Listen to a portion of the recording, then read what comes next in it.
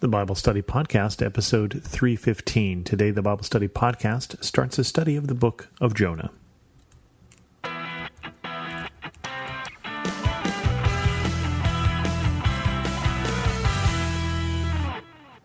Welcome to the Bible Study Podcast. I'm your host, Chris Christensen.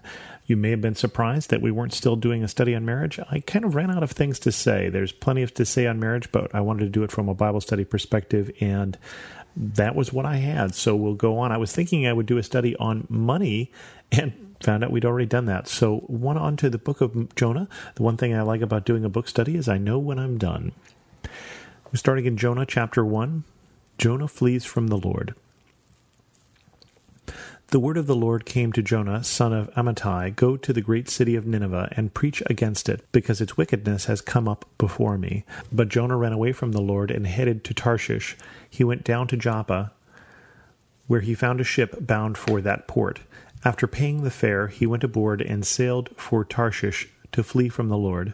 Then the Lord sent a great wind on the sea, and such a violent storm arose that the ship threatened to break up. All the sailors were afraid, and each cried out to his own God, and they threw the cargo into the sea to lighten the ship. But Jonah had gone below deck, where he lay down and fell into a deep sleep. The captain went to him and said, "How can you sleep? Get up and call on your God. Maybe he will take notice of us, so we will not perish." Then the sailors said to each other, "Come, let us cast lots to find out who is responsible for this calamity." They cast lots, and the lot fell on Jonah. So they asked him, "Tell us, who is responsible for making all this trouble for us? What kind of work do you do? Where do you come from? What is your country? From what people are you?" He answered, "I am a Hebrew, and I worship the Lord, the God of heaven, who made the sea and the dry land." This terrified them, and they asked, "What have you done?" They knew he was running away from the Lord, because he had already told them so. The sea was getting rougher and rougher, so they asked him, "What should we do to make the sea calm down for us?" "Pick me up and throw me into the sea," he replied, "and it will become calm. I know that it is my fault that this great storm has come upon you." Instead, the men did their best to row back to land, but they could not, for the sea grew even wilder than before. Then they cried out to the Lord, "Please, Lord, do not let us die for taking this man's life. Do not hold us accountable for killing an innocent man, for you, Lord, have done as you pleased." Then they took Jonah and threw him overboard, and the raging sea grew calm. At this the men greatly feared the Lord, and they offered a sacrifice to the Lord and made vows to him. Now the Lord provided a huge fish to swallow Jonah, and Jonah was in the belly of the fish 3 days and 3 nights. And this is probably the part of the story that most people are familiar with. When we get to the 4th chapter, we're going to get some things that you're less familiar with. But Jonah, we get in the beginning of this, we find out who his father is, we find out that he's a Hebrew, and we find out that he is called by God to go to Nineveh and to preach against it, and he doesn't want to. It doesn't say why, and it doesn't give any context for what Nineveh is. So let's talk about Nineveh. Nineveh is a great city, as it says, a very large city, and it is the capital of the Assyrians.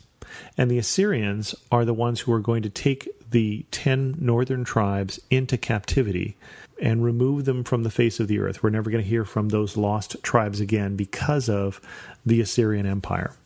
And so the Assyrian Empire are not friends of the Hebrew people. They would be enemies. And we'll see later on that Jonah may have a different reason for fleeing than we were told in Sunday school class.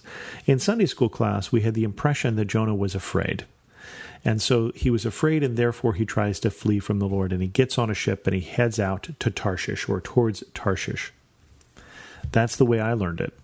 If we just look at that story for a little bit, because we're going to deal with his real motivations later on. He's going to reveal to us what his motivations are. But if we just say that Jonah didn't want to do this, and maybe he was afraid to go bring this bad news, because nobody likes somebody who brings bad news. I don't know if you've noticed that, or we don't tend to like the messengers who bring us bad news. And certainly the prophets at this time have had a lot of trouble just with their own people, bringing them word, especially in the northern kingdom, that they're being unfaithful to God.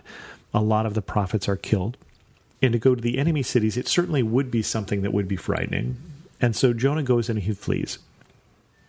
And the problem with that is he's trying to flee someone who, as he tells the sailors later on, made the sea and the dry land. And you can't flee God. And when I think of fleeing God, I think of a couple different things. The first one is the poem, The Hound of Heaven. I don't know if you're familiar with it. They'll just read you the opening stanza. I fled him down the nights and down the days. I fled him down the arcs of the years. I fled him down the labyrinthine ways of my own mind, and in the mist of tears I hid from him, and under running laughter up vistaed hopes I sped, and shot precipitated adown titanic glooms of chasmed fears from those strong feet that followed after. But with unhurried chase and unperturbed pace, deliberate speed, majestic instancy, they beat, and a voice beat, more instant than the feet, all things betray thee, who betrayest me. And the poem goes on to talk about being followed after by God. This is the situation Jonah found himself in, is that you can't flee God. The psalmist says the same thing. If I go down to Sheol, you are there. And even if I go to Joppa, and even if I head towards Tarshish, God is there. And that's a lesson for those of us who are trying to flee God, and I don't know how many of us are. But God has a purpose in mind for Nineveh, and God has a purpose in mind for Jonah, and he doesn't take an easy no as an answer. And so because Jonah has fled, this great storm rises up in this ship.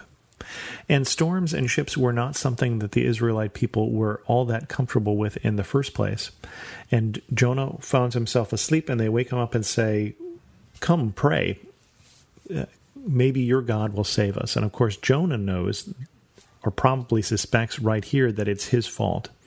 And they cast lots. They basically divide up and throw dice and figure out who they think is this responsible. And it comes on Jonah, and they ask these questions. Where do you come from? What's your country? What people are you? What kind of work do you do? He doesn't answer the last one. He says where he comes from. He's a Hebrew. He says his people. He says his country. And he says he worships the Lord God who made the sea and the dry land. But what kind of work does Jonah do? He's been called to one kind of work. He's been called to be a prophet, to go and preach against Nineveh. But he's not doing that work, so he doesn't give an answer to that question.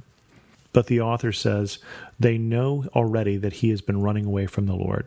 They say, well, how can we stop this? He says, throw me in the sea. And to their credit, they don't immediately do that. They don't want to sacrifice Jonah. They don't want to be responsible for his life. So instead, they try and row back to land, and they row and they row and they row, and they can't make it. And so finally, with prayers for forgiveness to God, they take Jonah and they throw him into the sea, and immediately the sea is calm. And the people on the boat praise God. And the people on the boat fear God. And they offer a sacrifice to God, and they make vows to him because they see the power of this one true God, the power of the God that made the land and the sea. Jonah, on the other hand, finds himself in a fish. Not a whale, as we learned in Sunday school, but a fish. And he's there for 3 days and 3 nights. And the 3 days and 3 nights are significant because Jesus will later on say no sign will be given when he's asked for a sign except for the sign of Jonah. That the Son of Man will go down into the grave basically for 3 days and then will be resurrected is the sign that he's going to give them. And so Jonah basically has this small resurrection story of his own. And so he goes into this fish, and he's there in the belly of the fish for 3 days and 3 nights. At this point, it probably would be obvious to talk about, is this a parable, or is this a historic event, or what is this trying to say? I'm going to treat it at face value that this is something that happened to Jonah. And I understand that it's not something that happens every day in my experience either. But again, we had the whole wind and the wave thing stopping. And if we worship a God who can do that, I'm not going to worry too much about a fish. And Jonah gets 3 days and 3 nights to think about his decision. With that, we're going to leave Jonah in the fish. We're going to actually leave him there for a week. We'll come back next week and get him out again.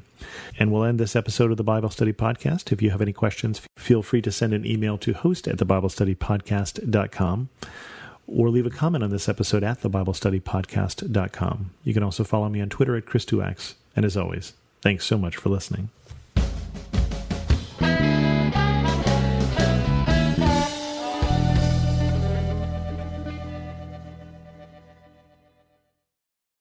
Hi, friend. Are you stressed? Maybe even worried about so many needs around you that you've forgotten you are worth taking care of too. Well, I'm Bonnie Gray, the host of Breathe, the Stress Less podcast. I want to invite you to join me as I share practical tips based on science, inspired by God's Word, to help you spark joy and restore God's peace and love to your soul. Subscribe now and go to lifeaudio.com.